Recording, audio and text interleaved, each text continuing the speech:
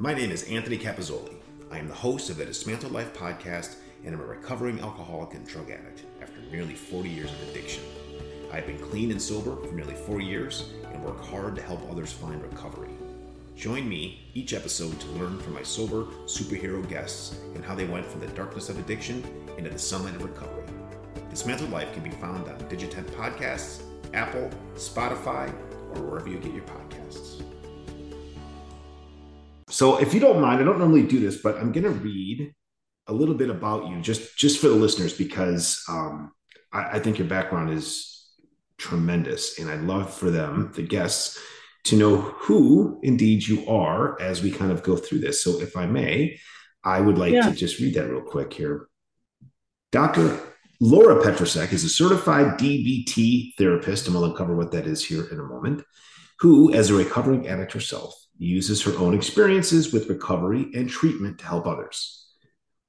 We can talk about your accolades and your education and stuff, of course, during the interview, but I thought what's really interesting is, as a clinical psychologist, you worked through an addiction yourself with alcohol and wrote a book to help people deal with the emotions derived from alcoholism or recovery from alcoholism. I'll let you speak on that more specifically, but it's super interesting to me that the workbook is the anger work. Well, forgive me. The DBT workbook is the Dialectic Behavior Therapy Workbook. Got it. I nailed it. Thank you. That's awesome. And I'm excited about this because first of all, I love learning about other approaches towards recovery. This is a recovery agnostic podcast, meaning that anybody that recovers is welcome to come and share their story. I do not care how you got there, which is really nice because I think it really is a journey, and it's great for people to know that there are others like us and that you can get through it. You got to find your path, though, which is great. Yes.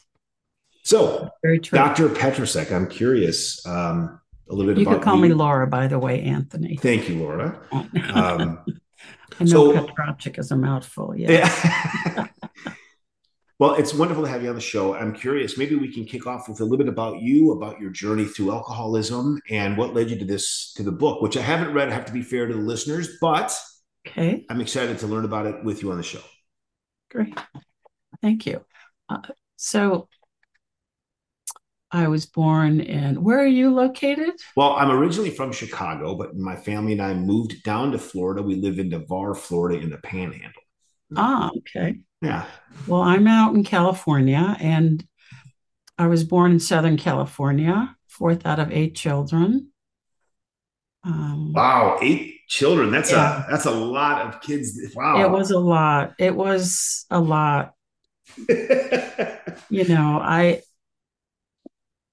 By the time I was born, it was very stressful family situation. I'll bet. And, I say in the book, my family and extended family is pickled in alcoholism and mental illness. And let me see, at age 13, the company my father worked for got bought out by 3M, which is based in Minneapolis. So we moved to the Midwest. That was a huge shock for everybody. Unfortunately, my parents' drinking increased. So same with my older brothers. And my drinking and drugging went like from 0 to 100 overnight. Like before we moved, I drank maybe a few beers on the weekend. But after we moved, I was getting drunk almost every weekend. When I was in 10th grade, I got my first job at age 15, and any money I got, I spent on marijuana. So I was getting high every day before school. By 11th grade, then I introduced methamphetamine. I'm working full-time, going to school full-time, drinking. So I'm like getting 2 hours of sleep a night. And then my senior year is when I started crashing and burning. I started hearing voices. I started thinking the phone's ringing all the time. I was really paranoid. My brother was a dealer. I wasn't, but it was in the same house. Sure. Uh, Easy access.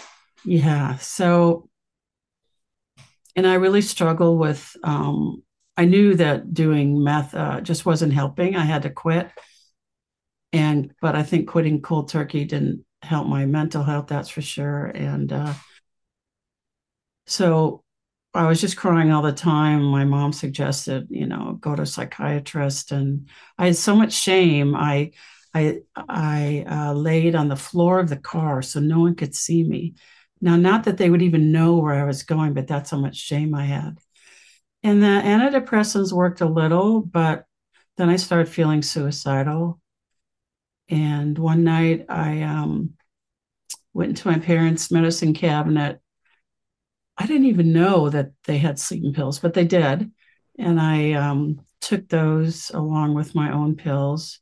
I took about 200 pills. And then I went into a blackout. I don't remember what happened. My younger sister said my dad just thought I was high, put her to bed.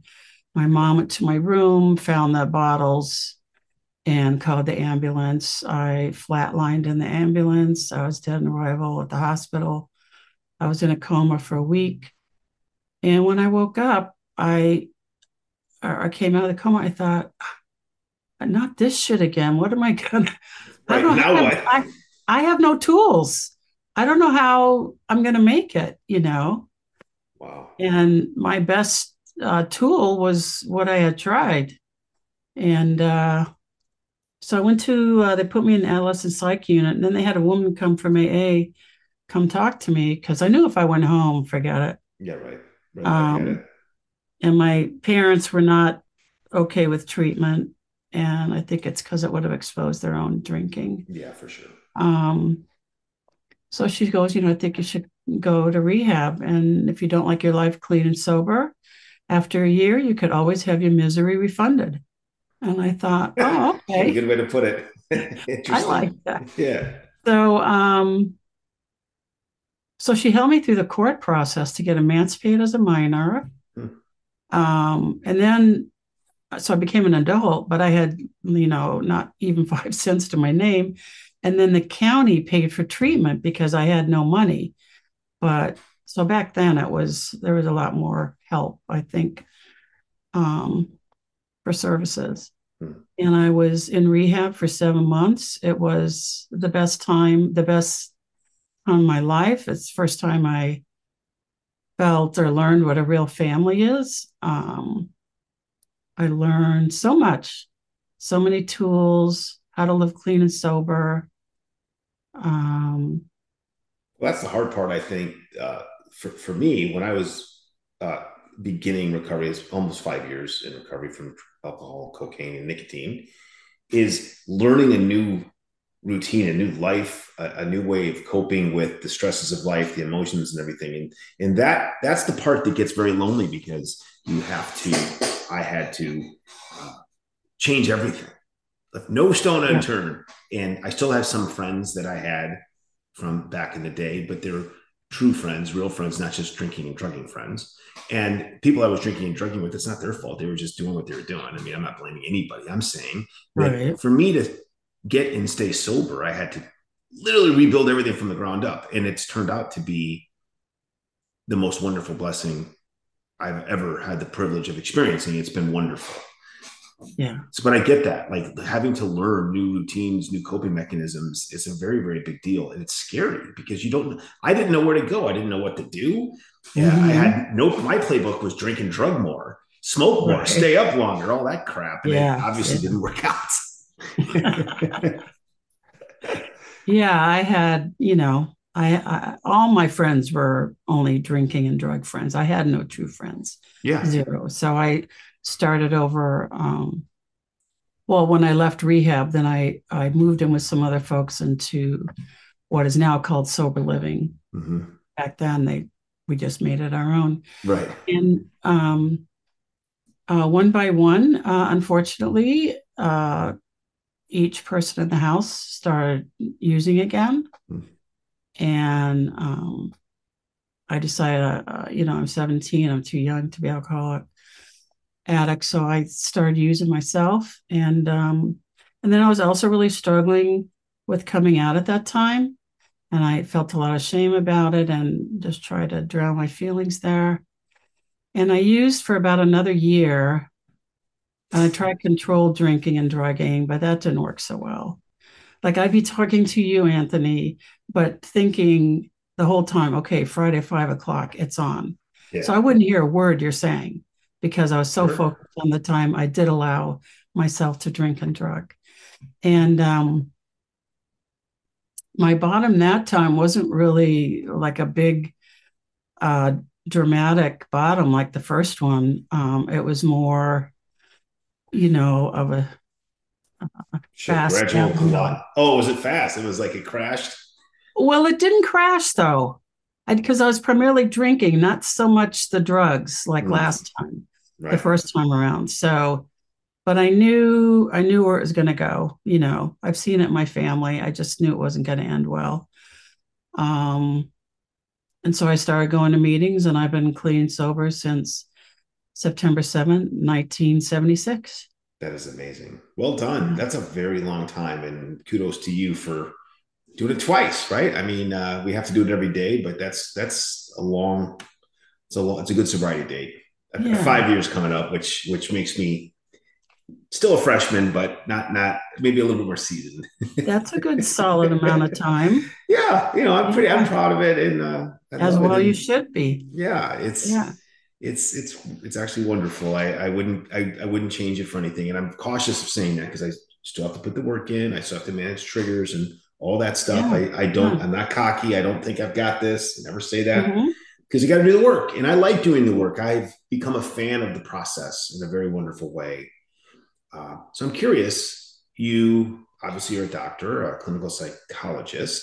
So you academically you do this for you're a professor, or what do you do now? So I'm a psychologist Hmm. in private practice. I present workshops. I do speaking gigs. Mm-hmm.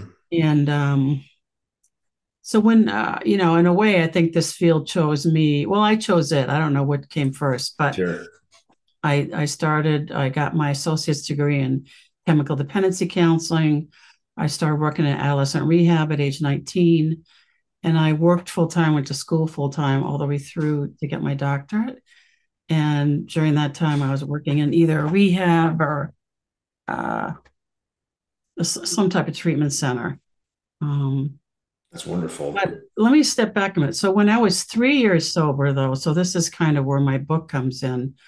Um, I was going downhill fast, and it was so scary, Anthony. I Mm. didn't know what was happening. I was in therapy, and my therapy would ask if I was suicidal, and I'd lie to her because I didn't want to go to a psych ward again. Um, but I didn't know what was going on. And then one day, my best friend in recovery said, Laura, I don't understand you. You are talking so fast. And I'm like, I am? Like, I was only saying like every third word I was thinking.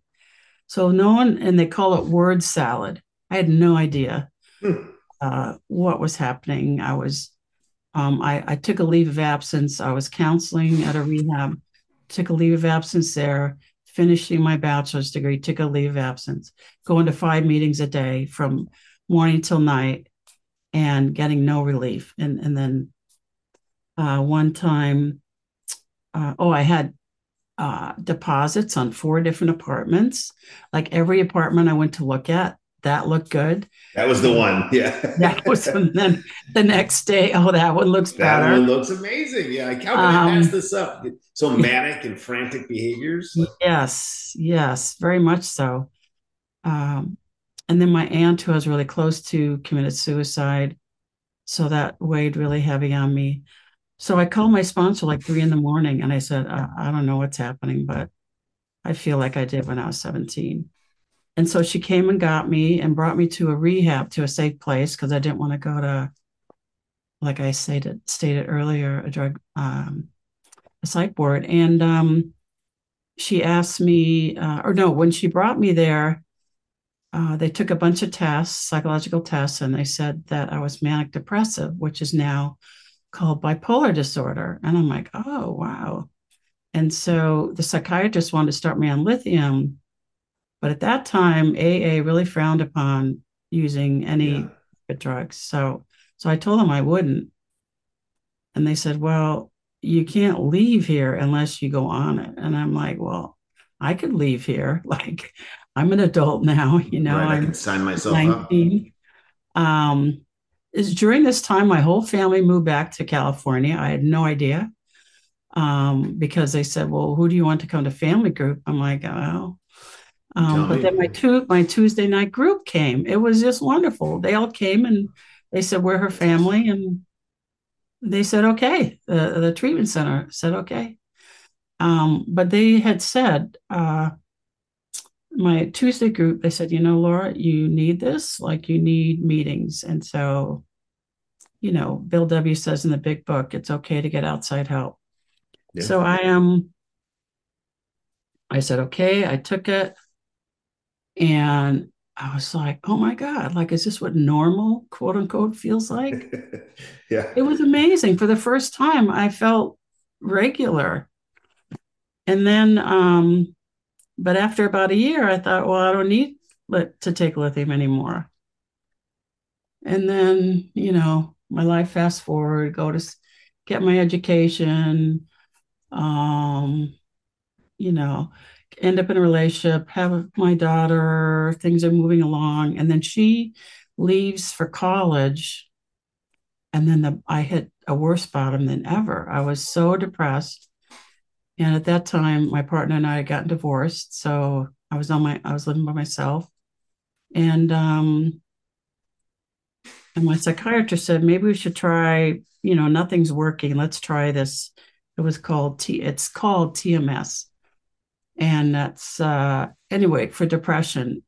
And what it did was it triggered a manic episode, which was scarier than I've ever been through.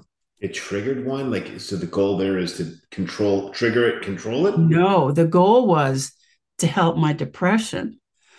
What I didn't know is till later is it is not recommended for people with bipolar disorder because of that very fact that it can trigger it. So at Hmm. the time, I really wanted to sue these people, but I was using every ounce of energy just to make it each day. So I just had to let that go. Yeah. But no, so my ex and I were back east for my daughter's uh, volleyball tournament. And the next morning, we went to her where she was playing, and I said, something's wrong. Like, I don't feel good. And I meant mentally, like, something is so wrong. And I went back to the hotel and I called some people in the program. I called my psychiatrist, my therapist, and I was like, oh my God, I'm having a manic episode. That's what this is.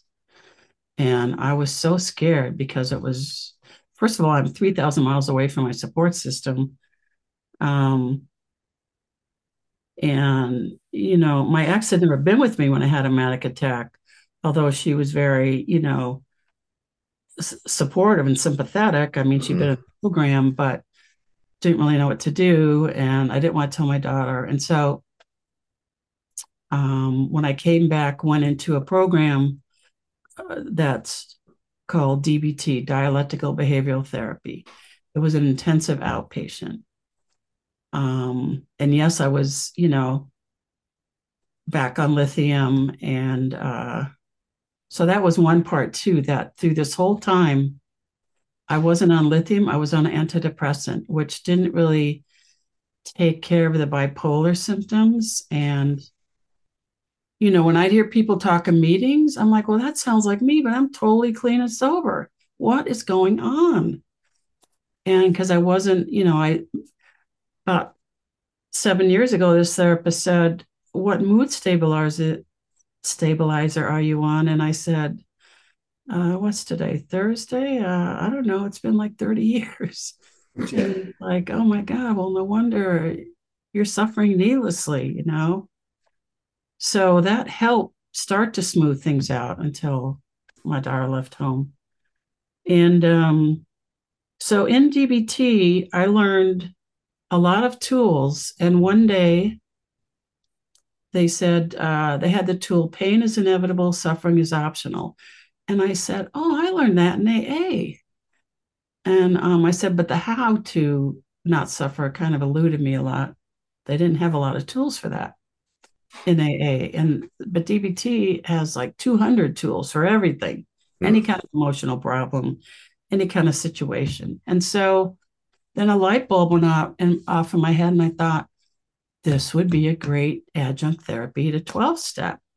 So in my book, I put each step with like 3 or 4 different DBT skills that align with that step. That's interesting. Yeah. So, like with acceptance, there's also doing meditation, there's different uh, blueprints for managing relationships. If you get the regular DBT book, it's like there's 200 skills in there. My book has about, I don't know, 40, I Right. definitely pared it down. But I have really, it's really made a difference in my recovery.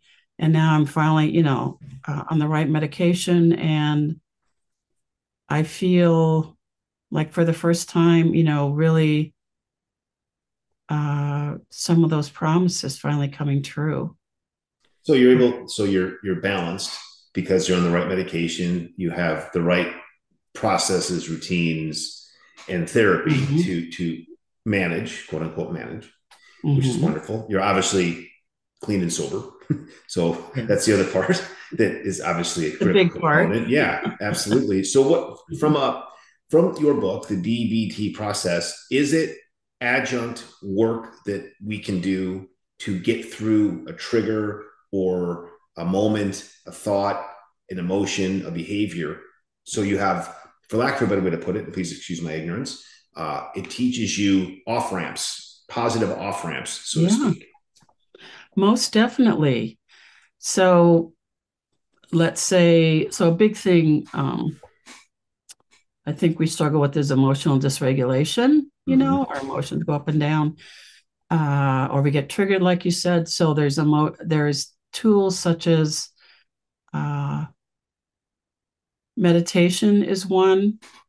Um, there's skills that look at, okay, pros and cons if you take certain uh, off ramps, as it were. Yeah. Also, looking at like thinking it all the way through, what's going to be the end result, and writing all that down. Um, One of excuse the, of course, me. one of the things for me, because the way you put it, emotional deregulation, I don't call it that. I just say I'm having a bad moment.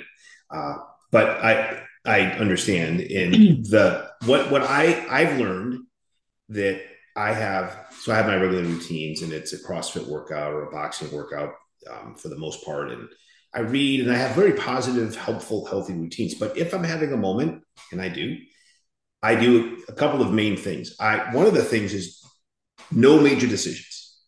I Yes, can't I can't do anything. I can't undo anything. I just have to stay neutral, stay with it. stay with it, chill, relax. No Yeah. major decisions.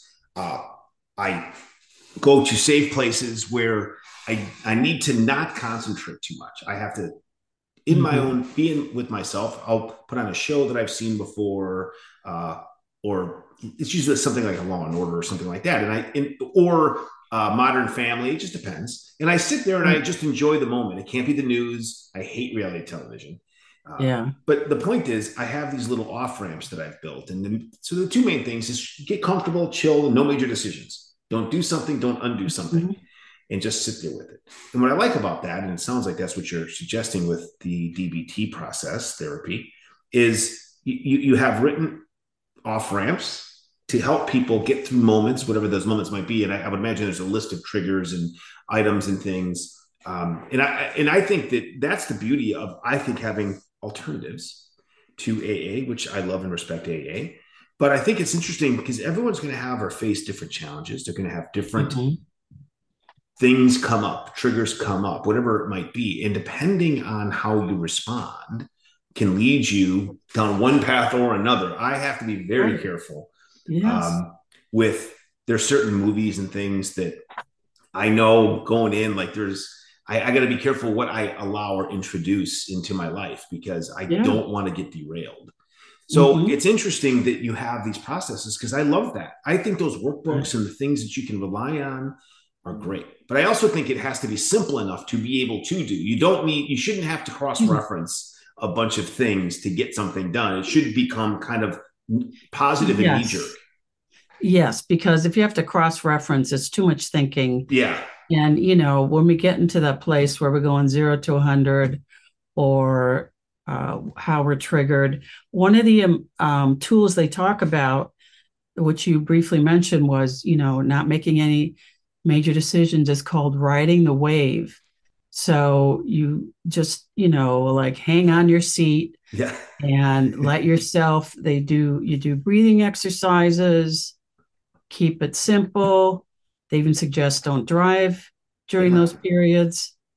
Um, and so riding the wave, just like it says, we're riding that wave of emotion out. And we'll know this too shall pass. And then we're using tools within that tool to help us through, like for you, watching a movie or not making major decisions, Yeah. staying in a safe place. All those are important, and sometimes it means leaving wherever we are, especially if we're triggered by wherever we are. Yeah. So, but One I thing. think, yes, AA isn't necessarily for everyone. And another reason I wrote this book was that there's so many people in the program that have mental health issues that I rarely hear people talk about, Yeah. but I know it's there Oh, because for I sure. see them in my practice, and but it's like this big taboo or secret or shame. And That's this is strange. where I also feel the DBT skills could help them, because here's people, like, I remember I heard one guy at a meeting, and he's not the first one, who was talking about he used to be on anti-anxiety meds, and then he just realized he needed to do like 10 more steps, and then he's fine. And I talked with him after the meeting. I said, I think, as a psychologist and also as someone else in this program with mental health issues, I think it's important not to be your own doctor. Oh, Like, I'm a 100%. Yeah. doctor and I'm not even my own doctor. Yeah, You know, absolutely. I That's mean, you can't, you need to no run this by someone. self-diagnosis. Yeah. It's important. You, especially when you go off medication, you really need to talk to a doctor. And I Absolutely. mean, it's great when you did like, 10 more steps, you were quote cured, but I Can go either way though, Laura, right? I mean, it could go way off the reservation in a bad, yes. bad way. And Well, unfortunately, I know people that have committed suicide yeah, going off their meds, and they were totally stone cold, clean and sober. so getting to the underlying pain, trauma issue, whatever it might be, is Mhm. critically important. I have gone and go to therapy, and it's tremendously helpful. Getting to my own inner demons, traumas Yeah. that have existed. I don't blame anybody for my drugging and drinking, but there were things that happened to me that may have led me down certain paths. I'm not blaming Right. anybody. I take full responsibility for all my Mhm. actions, and I will continue to do that. However, getting to the underlying pain, trauma issues are very important. Unlearning Yeah. the bad responses and the bad knee jerk reactions. I'm having a good day. Let's go get drunk. I'm having a bad day. Let's go get drunk and get some cocaine, whatever. Right. Insert here. Take trigger, issue, item, Right. success, failure, add alcohol and drugs. It'll be better. It's always better. It's all Hmm. bullshit. And then, but I also learned that if one of my new exit strategies in a positive sense, my off ramp, I talk to myself, no one's here, and I'll talk to myself out loud and talk through the issue. And it helps so much. I might, and forgive me for saying this, and I don't say this lightly, but I must look crazy. And I say that, please politely understand that I don't mean that in a negative way. I'm saying to someone walking by, sitting there having a full blown conversation with myself, because sometimes I'll do it Hmm. on a walk and in other things, or I'm out in public. I must look odd, and that's fine. But it helps so much to air I Yes. guess my personal grievances and whatever's going on, and it helps so much. So I think Mhm. that having those processes are and have some certain friends of mine that aren't in a program but are tremendously good friends of mine, best friends, who are always willing to listen. They always answer the phone and they'll just listen and let me, I'm not going to say vent, but Yeah, purge. talk about what's on your mind. Yeah, and it's awesome, and I love this. So, how do people find you and then find your book? I think that what we're talking about is critically important, and I think that your book can be a tremendous value to anybody who's going through any program at all. Right.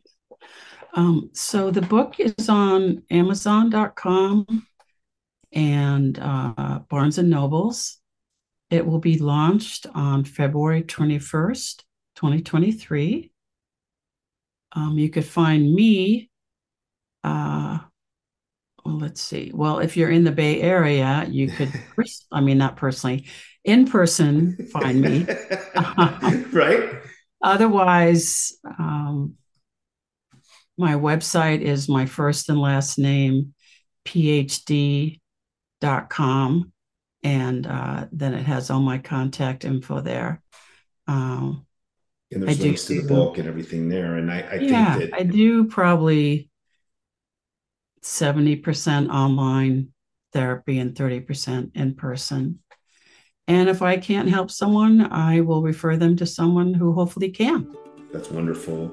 And Yeah, Laura, I will have your link to your website, links to great. your book on Thank Amazon and Barnes and Noble, all in the show notes, so people can find you, contact you, get help online, or meet you in person for some help. Buy your books, of course. But it has been really nice to have you on the show. It's been my honor getting to know you, and thank you for helping me have a great day. Thank you, Anthony, and thank you so much for having me on the show. My pleasure. Yeah, my honor. Okay.